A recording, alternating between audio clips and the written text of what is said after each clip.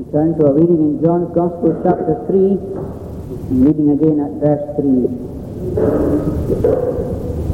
John chapter 3, verse 3. Jesus answered and said unto him, Verily, verily, I say unto thee, except a man be born again, he cannot see the kingdom of God. Now we're living in abnormal times. Perhaps when I say that, many of you think that I'm referring to the international situation in the world today, or even to the national situation, to the national scene. But when I say that we're living in abnormal times, I'm referring to something quite different. We are living in abnormal times today because the multitude of people around us and in our midst are in a deep spiritual slumber. They are careless with regard to their souls. They're indifferent to the claims of God. They are formal in their religious exercises. They are perfunctory in their duties, and they're at peace in the world. That's the situation, the abnormal situation we have today. And why is it an abnormal situation? Well, it's an abnormal situation because that kind of attitude is not in keeping with reality. This situation is not in keeping with reality. The reality is that because God is God and we are sinners, condemned and under the wrath of God, with hell ready to devour us, we should be alarmed, we should be awakened, we should be concerned. Spiritual need should be the absorbing and pressing concern of our souls. That's in keeping with reality. But you see, the situation is not like that. And although we have churches with a good degree of liveliness, with sound teaching, with warm fellowship, and so on, we lack this. We lack this. We lack the sense of God. We lack people, as our forefathers used to say, who are far bent with God. Where do you find the people today who are far bent with God, who have a sense of God upon them and about them? We lack conviction of sin. We lack concern about the wrath to come. We lack the fear of God. And that's why we're in an abnormal situation, because our situation does not correspond to the reality of spiritual and eternal things. Well, the question then is, how is the situation going to be changed? How is the situation going to be changed? Well, ultimately, only by the Spirit of God poured out upon us. We know that ultimately that will be the thing that will bring the change. When the Lord Jesus Christ promised the Holy Spirit to his disciples, he said, when he is come, he will reprove or convict the world of sin. That's the first thing he's going to do. He's going to convict the world of sin. And when he came at Pentecost, that's what happened. When the people heard the gospel preached by Peter, they were cut to the heart with conviction, with a realization of their needs. And in all the times of true revival that we had in Scotland, in Kirkashot and Tambaslang and Kilsyth, and wherever the Spirit came, that was the first sign of the Spirit's work. A great conviction of sin. In the Great Awakening in England under Wesley and Whitfield, a great conviction of sin. Under Edwards in America, a great conviction of sin. That's how they knew that revival had begun. That's how they knew that revival had come into their midst, because people were stricken down with conviction of sin. And so therefore, if we are interested in these things, we should be praying above all for the coming of the Holy Spirit. How earnest are we in prayer for the coming of the Holy Spirit? If it's the Holy Spirit who's going to bring conviction and bring us to a sense of reality, a situation that's in keeping with the the reality that is behind everything that is outward. It's the Spirit of God that we need to pray for, and we need to pray earnestly. But we must also remember that the Holy Spirit uses means. He uses the Word. It was the Word he used on the day of Pentecost. Peter quotes large portions from the Old Testament and applied them to the people who were listening to him. Because you see, preaching is a means of grace. It pleased God by the foolishness of the thing preached to save them that believe, as if it was the preaching or the message that saved them. But you see, God uses means. Although it's his Holy Spirit that does it, the means he uses is the preaching of the gospel. But then there's another thing that Scripture tells us, and that is that he uses men.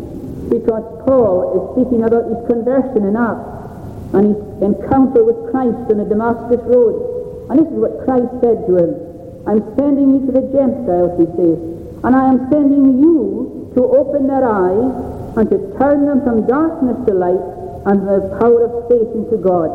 As if Paul had the capability to do that.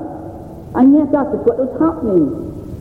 Jesus was sending Paul to the Gentiles to open their eyes and to turn them from darkness to light and from the power of Satan unto God.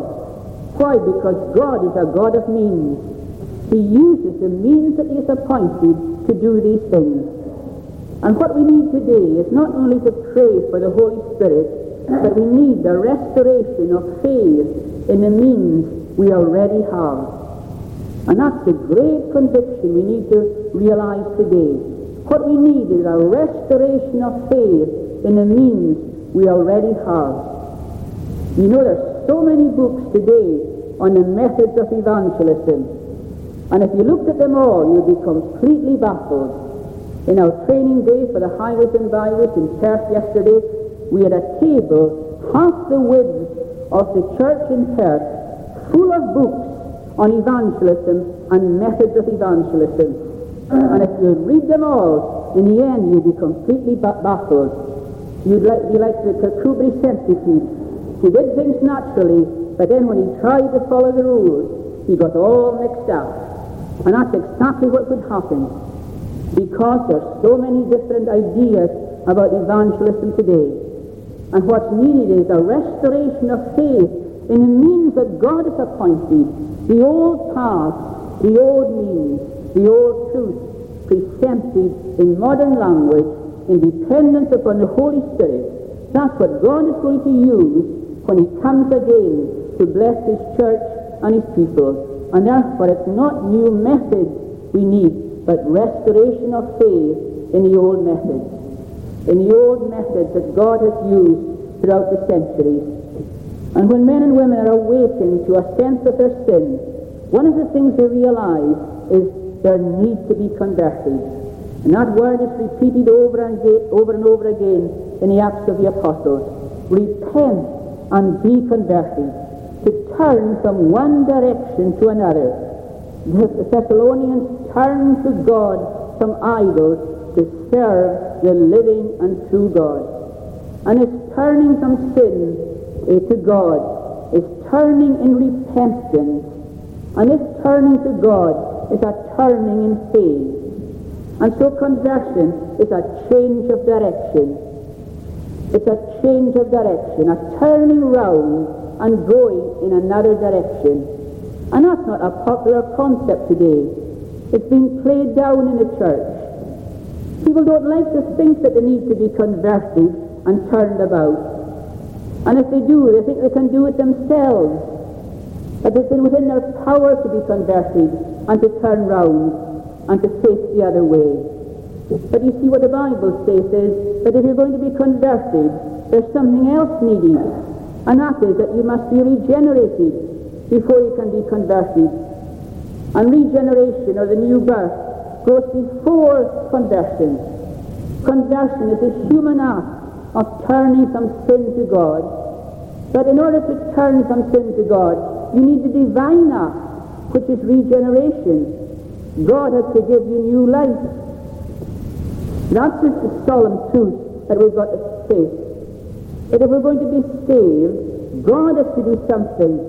If we're going to get to heaven, God must do something in our hearts.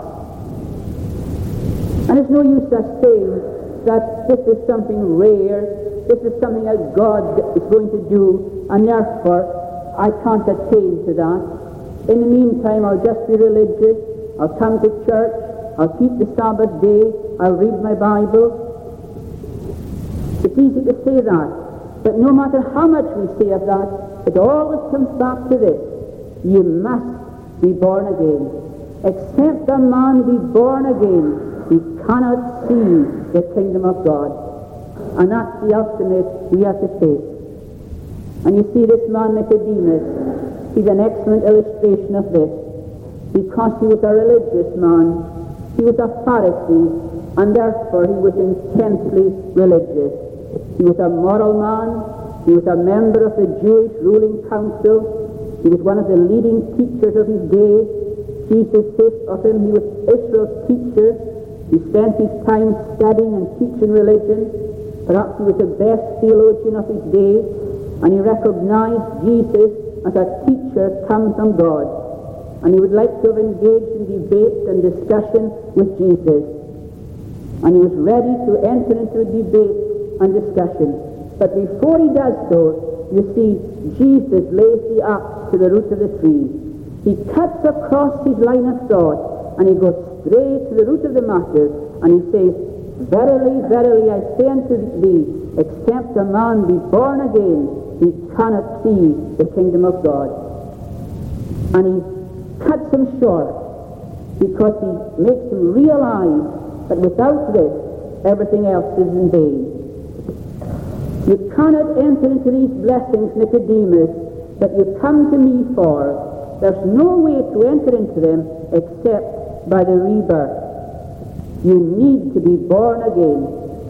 You need to have this new life from above. You need to be saved in this way.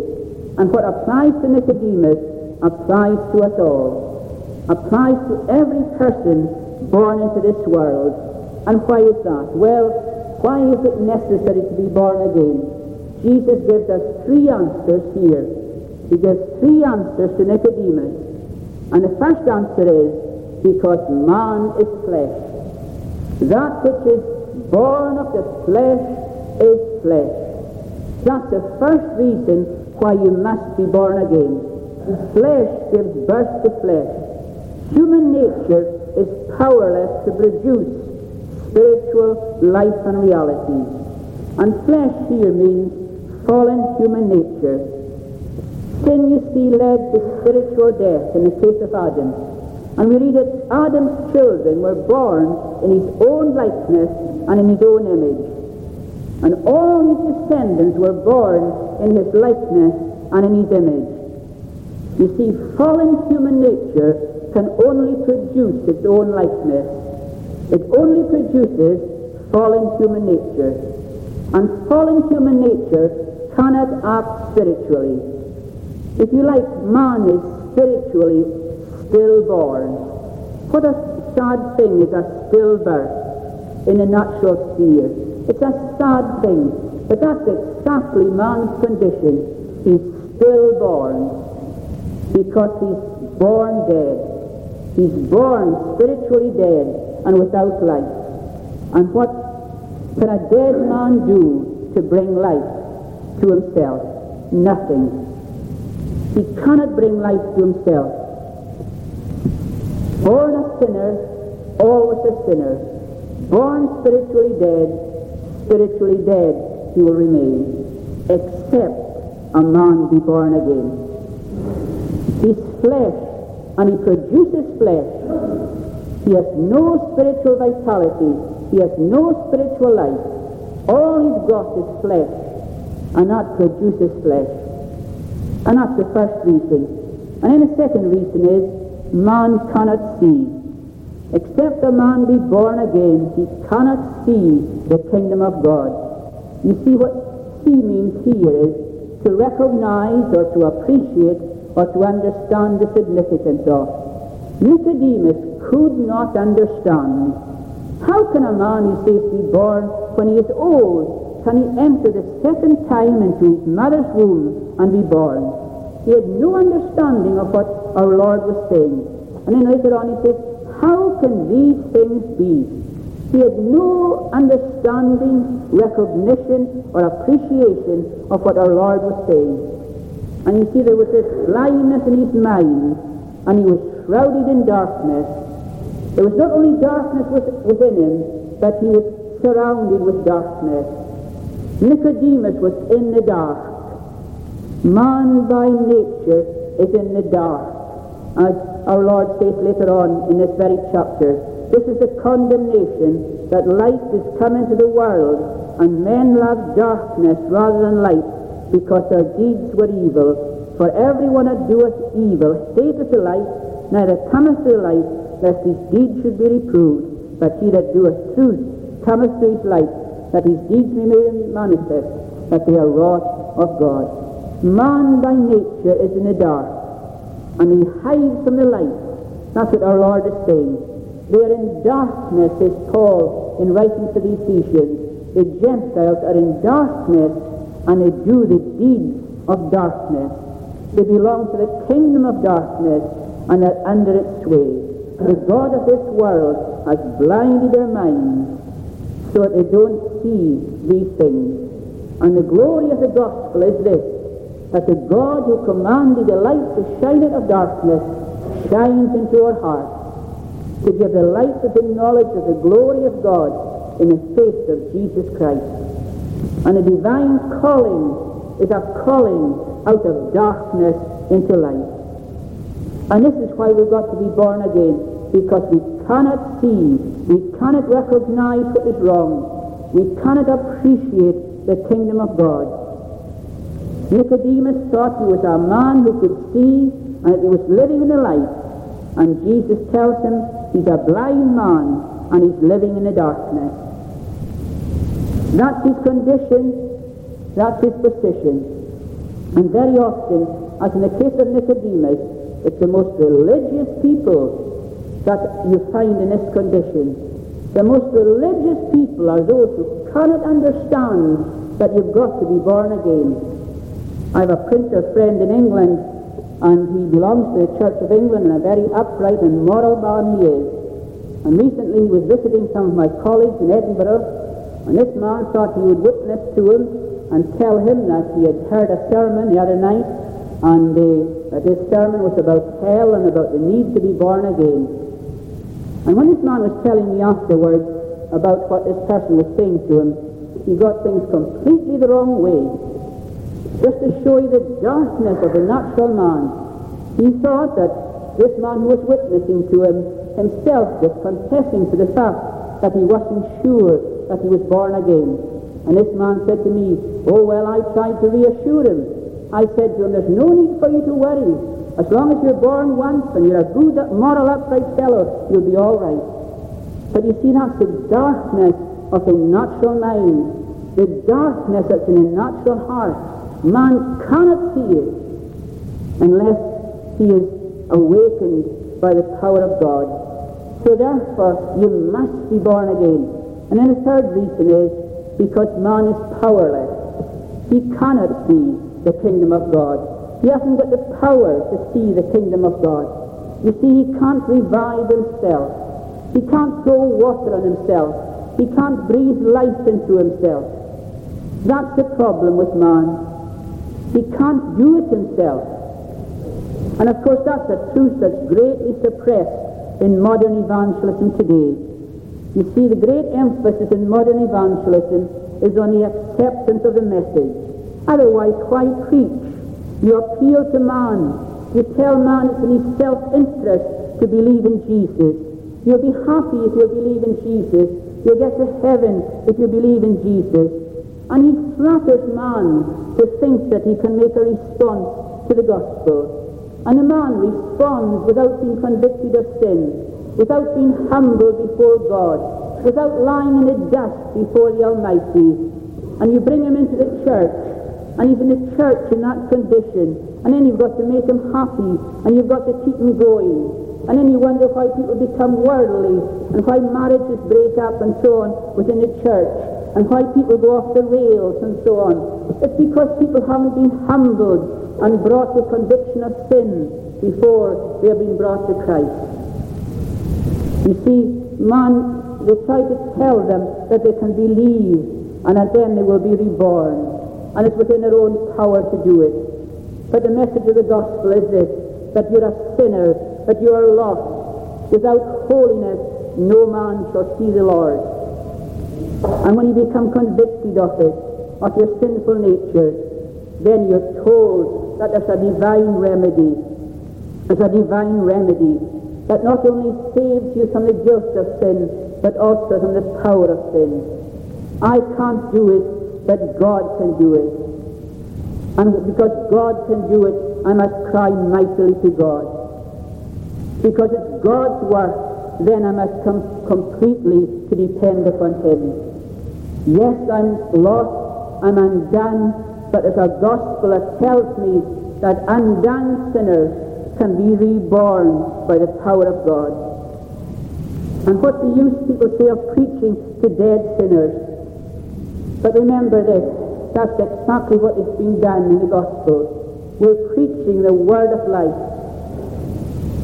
When Ezekiel saw that valley full of dead bones, he says, "Can these bones live? Lord, thou knowest." And you see, we're preaching life to dead sinners, but it's God that is performing the miracle. He speaks, and listening to His voice, new life the dead receive. We're living in an area and working in an area where God is working a miracle and bringing dead people to life. And He's doing it through the Word, and He's doing it through preachers, and that's the hope of the gospel. We don't flatter men into believing they can do it themselves, otherwise they're going to be deceived all their lives. We tell them they cannot do it, and yet they're under obligation to do it, and as they hear the gospel, by the blessing of God and by the Spirit of God, they come to life. The Spirit convicts of sin and humbles the sinner. It makes him realize that he cannot get to heaven in an unconverted state. And when he sees that, he goes to God. He seeks the Lord. It becomes his all-absorbing and pressing concern to get into that kingdom, to be delivered from his sin. This is the great concern of his soul, and he seeks the Lord. He seeks Him with all his might. And that's what we are to seek for. We are to realize that we are lost and we are helpless, but there's a divine remedy in the gospel, and we are to listen to that divine remedy. We are to seek that salvation that God has provided. We are to realize that He is able to save us, and that He saves us completely. And when we're humble before Him, when we're in the dust before Him, He raises us from the dust. He raises the poor from the dust, and the beggars from the dunghill, and He sets them upon with the princes, even the princes of His people. And so when conviction comes, our great remedy is in the gospel of our Lord Jesus Christ. That's where the remedy lies. And we've got to listen to that gospel. We've got to seek that Savior. We've got to go after Him.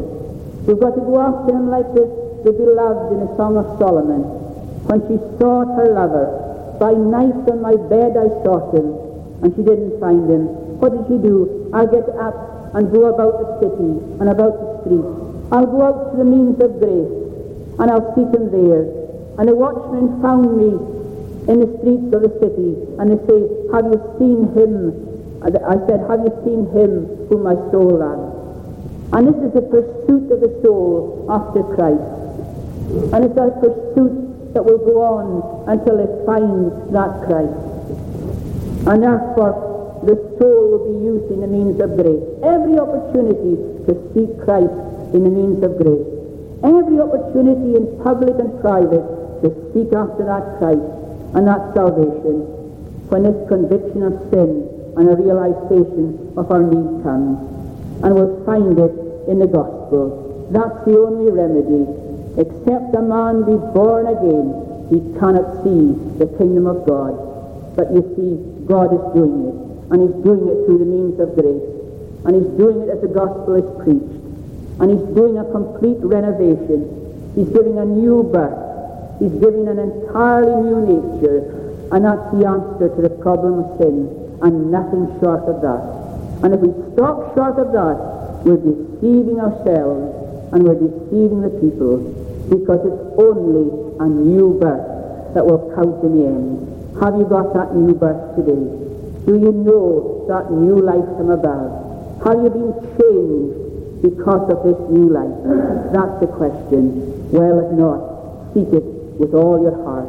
Make this the all-absorbing concern of your soul and of your life, and give yourself no rest until you find Christ the Savior.